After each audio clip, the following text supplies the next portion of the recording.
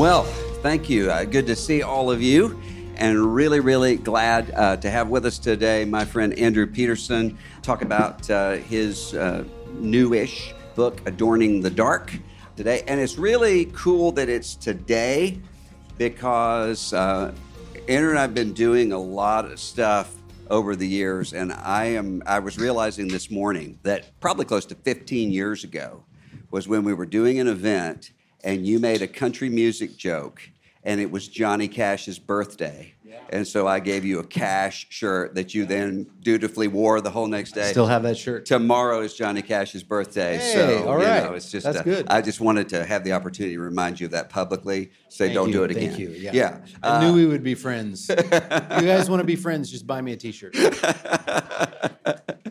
Well, this book that you wrote, Adorning the Dark, which is different than, obviously you're a songwriter, and you've written Wingfeather Saga. Give us an update, first of all, on Wingfeather Saga. So the Wingfeather Saga is a 4-book fantasy series that I wrote. I guess the first one came out in 2008, and the last one was published probably 6 years ago. And the first two are with Waterbrook Press, which was the Christian division of Random House, Penguin Random House. And then for whatever reason, there were some changes in the publishing world, and they did not publish the second 2 books of my planned 4-book series. So at that point, the Rabbit Room Press was already up and running, and so it was easy to publish the second 2 books through this publishing house that I'm involved with. And the books did well enough that Random House came to me last year and asked if they could buy books 3 and 4 from me. Yes! Which is like one of the more gratifying things that can happen to an author. So the fun thing is they bought books 3 and 4, and they're re-releasing the whole series in a collector's edition hardbacks. So that's like really fun to have like the New York house behind it and kind of like flinging them wide. So hopefully they will be on the shelf next to Harry Potter. Not that I have thought about the alphabetical Rowling and Peterson. I haven't done any thinking like that. Yeah, but I have wondered where they're going to sit on the shelves. So when I'm trying to explain this book, Adorning the Dark, to people, what I say is, one of the things that we do is get together at your house, several of us, fairly regularly, and sometimes just hang out, sometimes kind of read through T.S. Eliot as we are. And I told somebody, this is like, when I read the galleys of this, I was like, this is like that in print. And what I mean by that is it is you. It really does put your voice into print. And it's hard to explain to somebody, okay, this is what this book is about in one sentence, which I think is a strength of the book and a good thing. If somebody said to you, what's this book and why should I, and whatever it is that I do, why should I read it? What would you say? I usually tell people that it's one part memoir about what it's like to be a Christian who is in a artistic vocation, Christian with an artistic vocation. So it's one part memoir that kind of tells my story of trying to be obedient to the calling that I believe that I got from God when I was about 18 years old, and sorting out what that looks like over the course of 25 years or so. And it's also a lot of advice, practical advice. And so one of my soapboxes is that everyone is creative. I don't like when we use the word creative as a noun and say I am a creative, because I think it draws a line between artistic people and non-artistic people, as if to say that some of us are special and creative and other people aren't. I think pastors are creative. I think architects are creative. Scientists are creative. Homemakers are creative. We all have this image of Godness in us that spills over into many things. Jonathan Rogers, my buddy, says that if creativity is a pie, the arts only make up a small slice of that pie, and not even the most important part. Like a good meal would be probably arguably more important than art. All that to say, what I realized over the years in thinking about my job as both a novel writer and a songwriter was that there was all this overlap between the two disciplines, and that there are some huge ways that writing a novel and writing a song are different, but there are even more ways that they're the same, which then led me down the path of thinking, I bet that these principles that are the same apply to pastors and teachers and moms and dads and all kinds of creativity. So the book is like a meditation on what creativity looks like through the eyes of a Christian. And one of the things you talk about in here was pulling up stakes moving to Nashville, working as a waiter at the Olive Garden, and just kind of not knowing what was going to be in your future at all. And I think you and I were talking about this. I was talking to somebody about this week about that little Mo Willems book, Goldilocks and the Three Dinosaurs, where Goldilocks is in this house, which she assumes is the three bears, but it's dinosaurs. And the moral of the story is, if you find yourself in the wrong story, leave. And I wonder if you were in a situation when you first got here and you're kind of looking around and saying, I don't know how this is going to turn out. Why should I keep trying to do this? I mean, you look back and now and see how it all fits together. But how did you know the story was right? Wow, that's a good question. I didn't, and as of February 2020, sometimes I still don't. I'm still trying to interpret those things. I think what I come back to is something that Michael Card said. I mentioned this in the book. Michael Card's a dear friend and mentor to me, and he told me one time, your community defines your calling. And I don't know what he meant by that exactly, but what I take it to mean is that I see it as two sides of a coin. On one side, your community defines your calling, because if you want to know what God has called you to, you look around at the community that you find yourself in and you ask yourself, what would it look like for me to use my gifts to lay down my life and love the people around me? And so in that sense, your community defines your calling. The other side of the coin to me is sometimes when you don't know what your calling is, your community helps you name it, right? And so there have been plenty of times in my, like when I was in college, I wanted to be a songwriter. I wanted to move to Nashville, but I can kind of barely sing now. So my early demos are just the most cringeworthy things you've ever heard.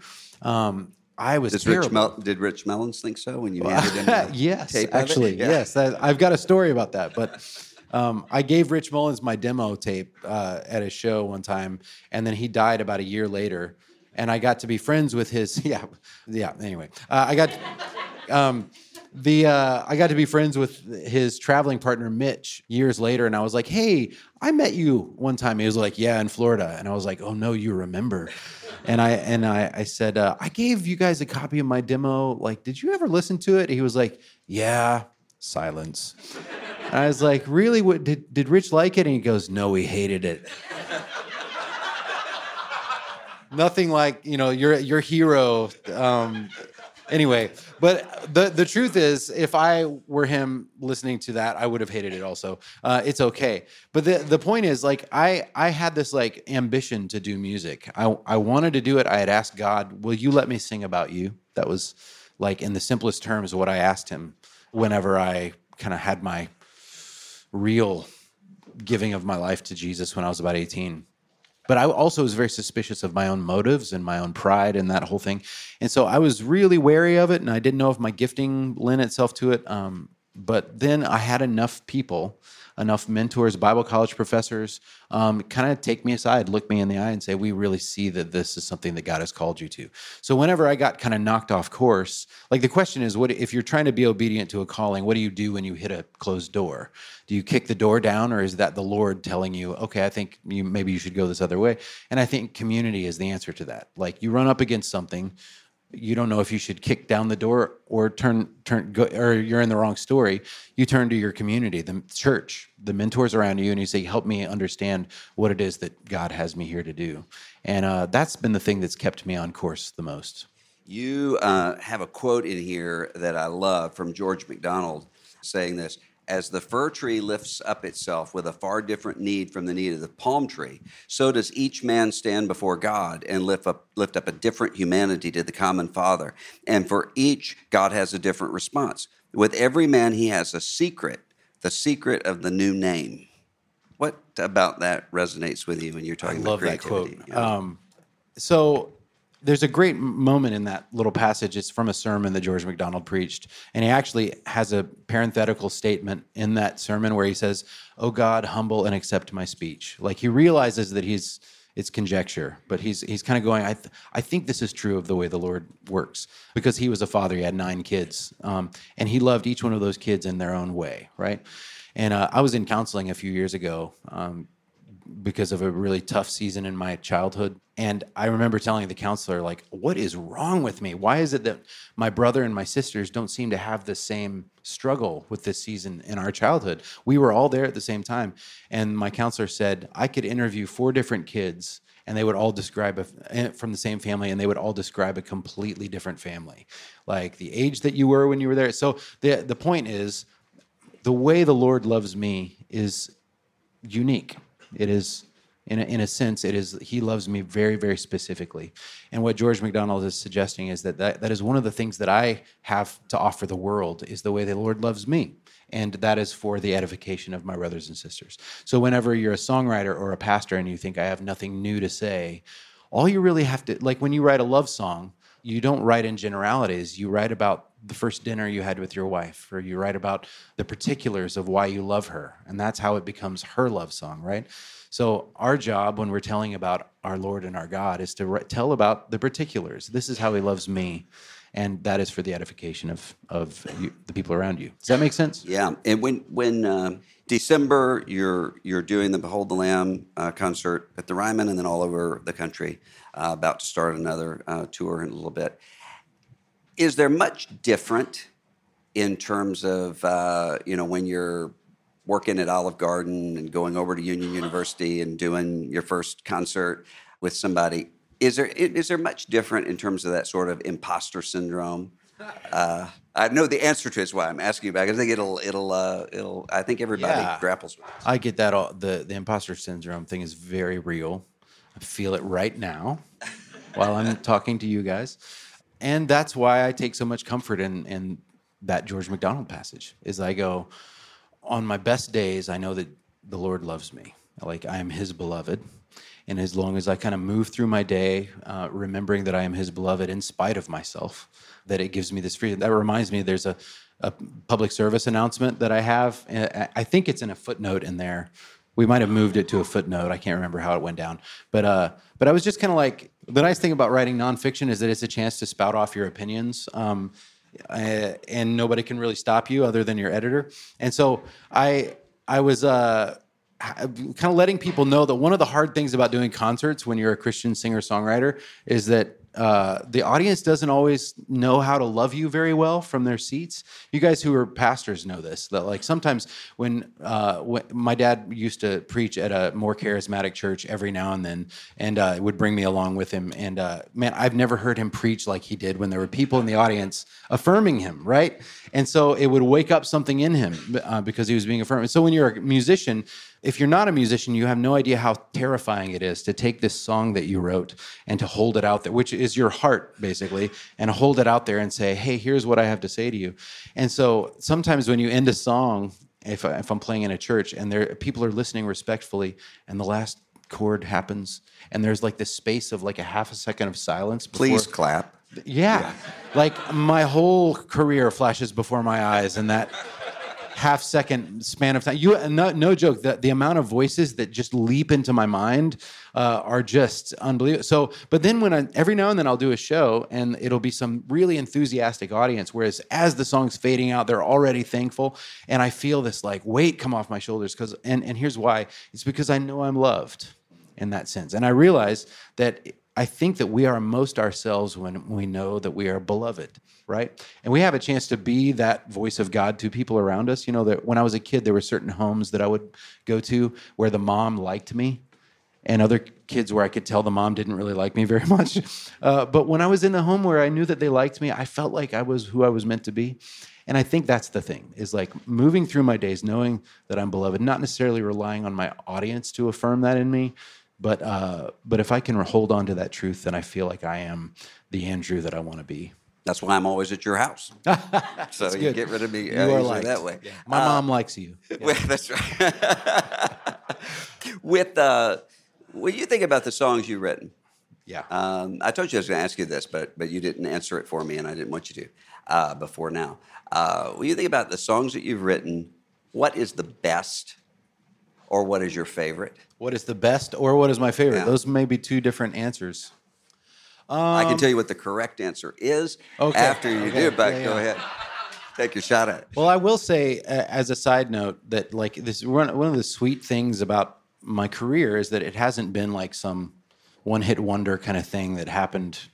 And I've been at this. I've been in Nashville for 23 years, I guess, and started music a few years. So it's just been this like slow burn, little moments of success followed by moments of failure, and like, oh wow, that was a really great year, and oh man, that was a really hard year, and a lot of that, and lots of opportunities to question my sanity.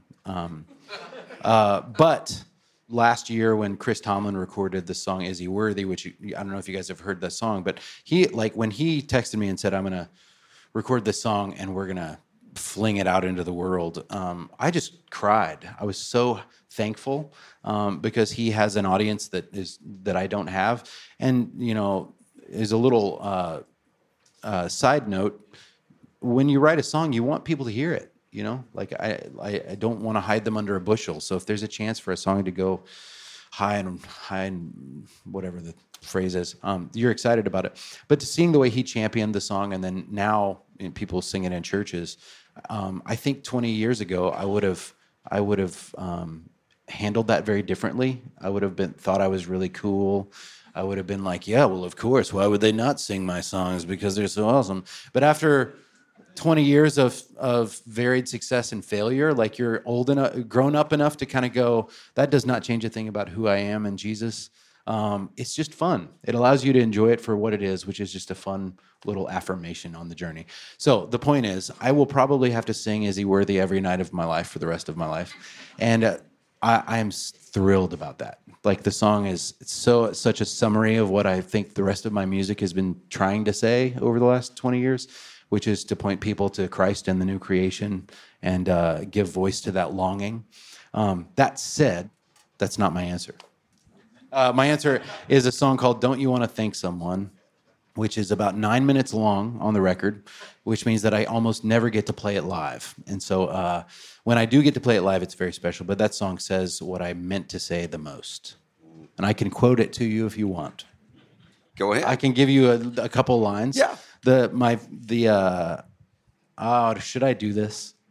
I don't know if I should. So really quick, the bridge of the song says, I'm forgetting it. I'm terrified right now. If you're wanting me to sing it, I will, and we'll make a memory. I'll just say the last verse of the song says, when the world is new again, and the children of the King are ancient in their youth again, maybe it's a better thing to be more than merely innocent, but to be broken and then redeemed by love. That's kind of the sense that I have been able to make of my own brokenness, is that Christ's wounds, Christ is more glorious because of his wounds than he would have been without them. And I think that's true of our lives. That is a great song. You've written a lot of great songs. The best is a song, in my view, is a song called "Pillar of Fire." Oh, that's wow, my favorite one. Is it because I say Mississippi in it? Yeah, but it's Probably a river, is. so Yeah. not close enough. But still, it's that's my favorite. But Thank you. There's tons of them. You talk about in this book about sort of when you're speaking to your audience, and I think anybody in this room is doing that, no matter what it is that God's called them to do. And you talk about sort of thinking about that in terms of a dinner party. What does that look like? Yeah, so Yo-Yo Ma, the great cellist, had stage fright. I read this article about him. I was so shocked to hear that he's like one of the great musicians on the planet right now and struggled with anxiety and stage fright. And the article that I read about it talked about the turn that happened in his own mind was that he realized one day that he didn't have anxiety or stage fright when he hosted a dinner party at his house. He knew his role. He knew that his job was to make his guests feel comfortable and to love them well when they were in his home, and kind of lead the party in that way. And he said that when he began to think of his concerts as a dinner party that he was hosting, that the stage fright went away. So basically, when you're doing a concert, you have a chance to love the people in the audience. The thing is not about you and making yourself feel awesome. The thing is about how do I love the people from the stage as well as I can. So I think that the principle in the chapter was about serving the audience, and that art as self-expression is a dead end, but art as a way of loving, as Christ loved us, is a way of life. And so I think that change, when I was a young man, I think I probably would have been more interested in the audience's perception of me. And I would have seen this whole concert thing as a kind of therapy for myself, you know? So I know that I bled on the audience too much when I was younger, which isn't helpful to anybody. But instead, I've since learned that, like, if I've got problems, then the stage isn't the place to work those problems out. I've got church and friends and that kind of thing. But when it comes to my role, when I'm standing on the stage, my role is to find a way to use my gifts to love the people that are sitting out there as well as I can. And so in that sense, it's like a dinner party. You've got some massively gifted kids, and gifted in all sorts of ways. And I wonder about the parents in the room today, when they have a kid who's gifted in some way or other, and maybe it's a way different than they are. How would you advise them to help cultivate that and to encourage your child and so forth? Well, for whatever reason, the thing that my brain latched onto in your question was the idea that your kids may be gifted in a way that you are not.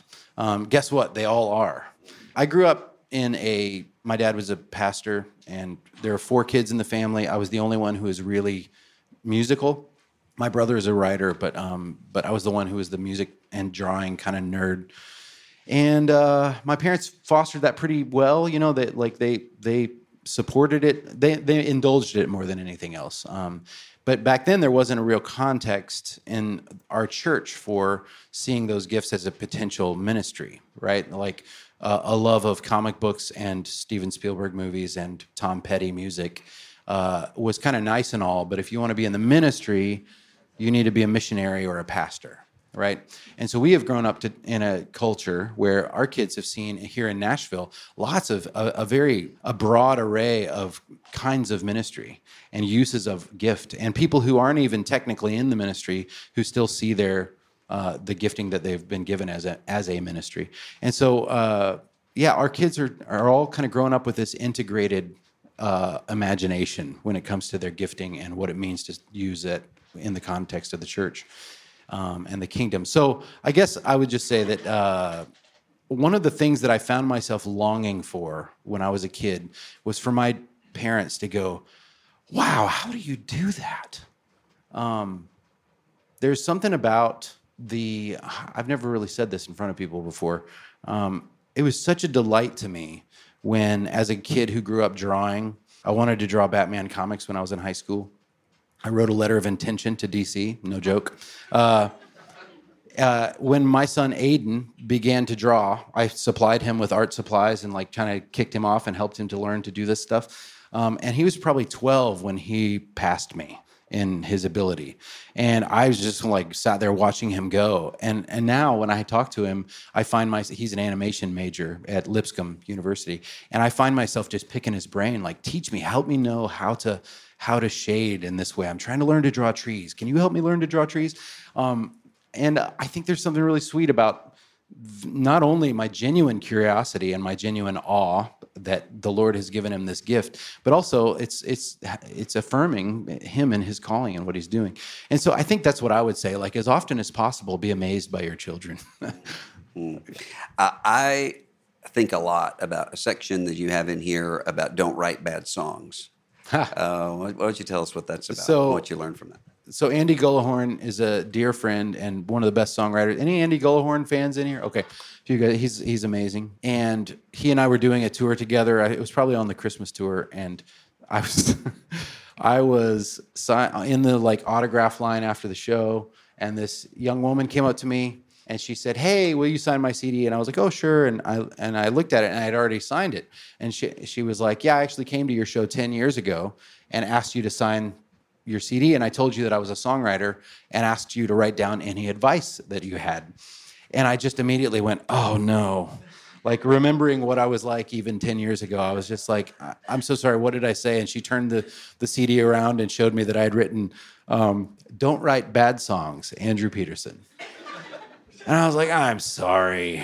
Like, I'm sorry that I said it like that. She was like, no, I knew what you meant. We talked about it, whatever. And I was like, yeah, but it was so snarky. Like, I probably shouldn't have said it. She was like, it's fine, because after you signed my CD, I saw Andy Gullahorn across the foyer of the church. And I walked over to Andy and I told him the same thing and said, hey, would you sign my CD and write down any advice? And he saw what I wrote, and right next to it, he wrote, write the bad ones too, Andy Gullahorn. And so the principle is that I think we're both right. Yes, try really, really hard to do good work. Care about craft and excellence and beauty, but also none of those things are a reason to not do the thing at all. Like, I think sometimes the intention trumps execution. That's one of the principles I talk about in the book. Like, the audience will remember what you were trying to do long after they have forgotten what you actually did. Like, you all know what it's like. If you've done something, if you've spoken somewhere or done a sermon, it's the times when you feel like you really fell off the wagon and you did a terrible job that the people come out of the woodwork to say, thank you so much for preaching today or doing your concert or whatever. Because I think they see your heart better than they see your hands. What does adorning the dark mean? What does adorning the dark mean? Well, I mean, I think it's...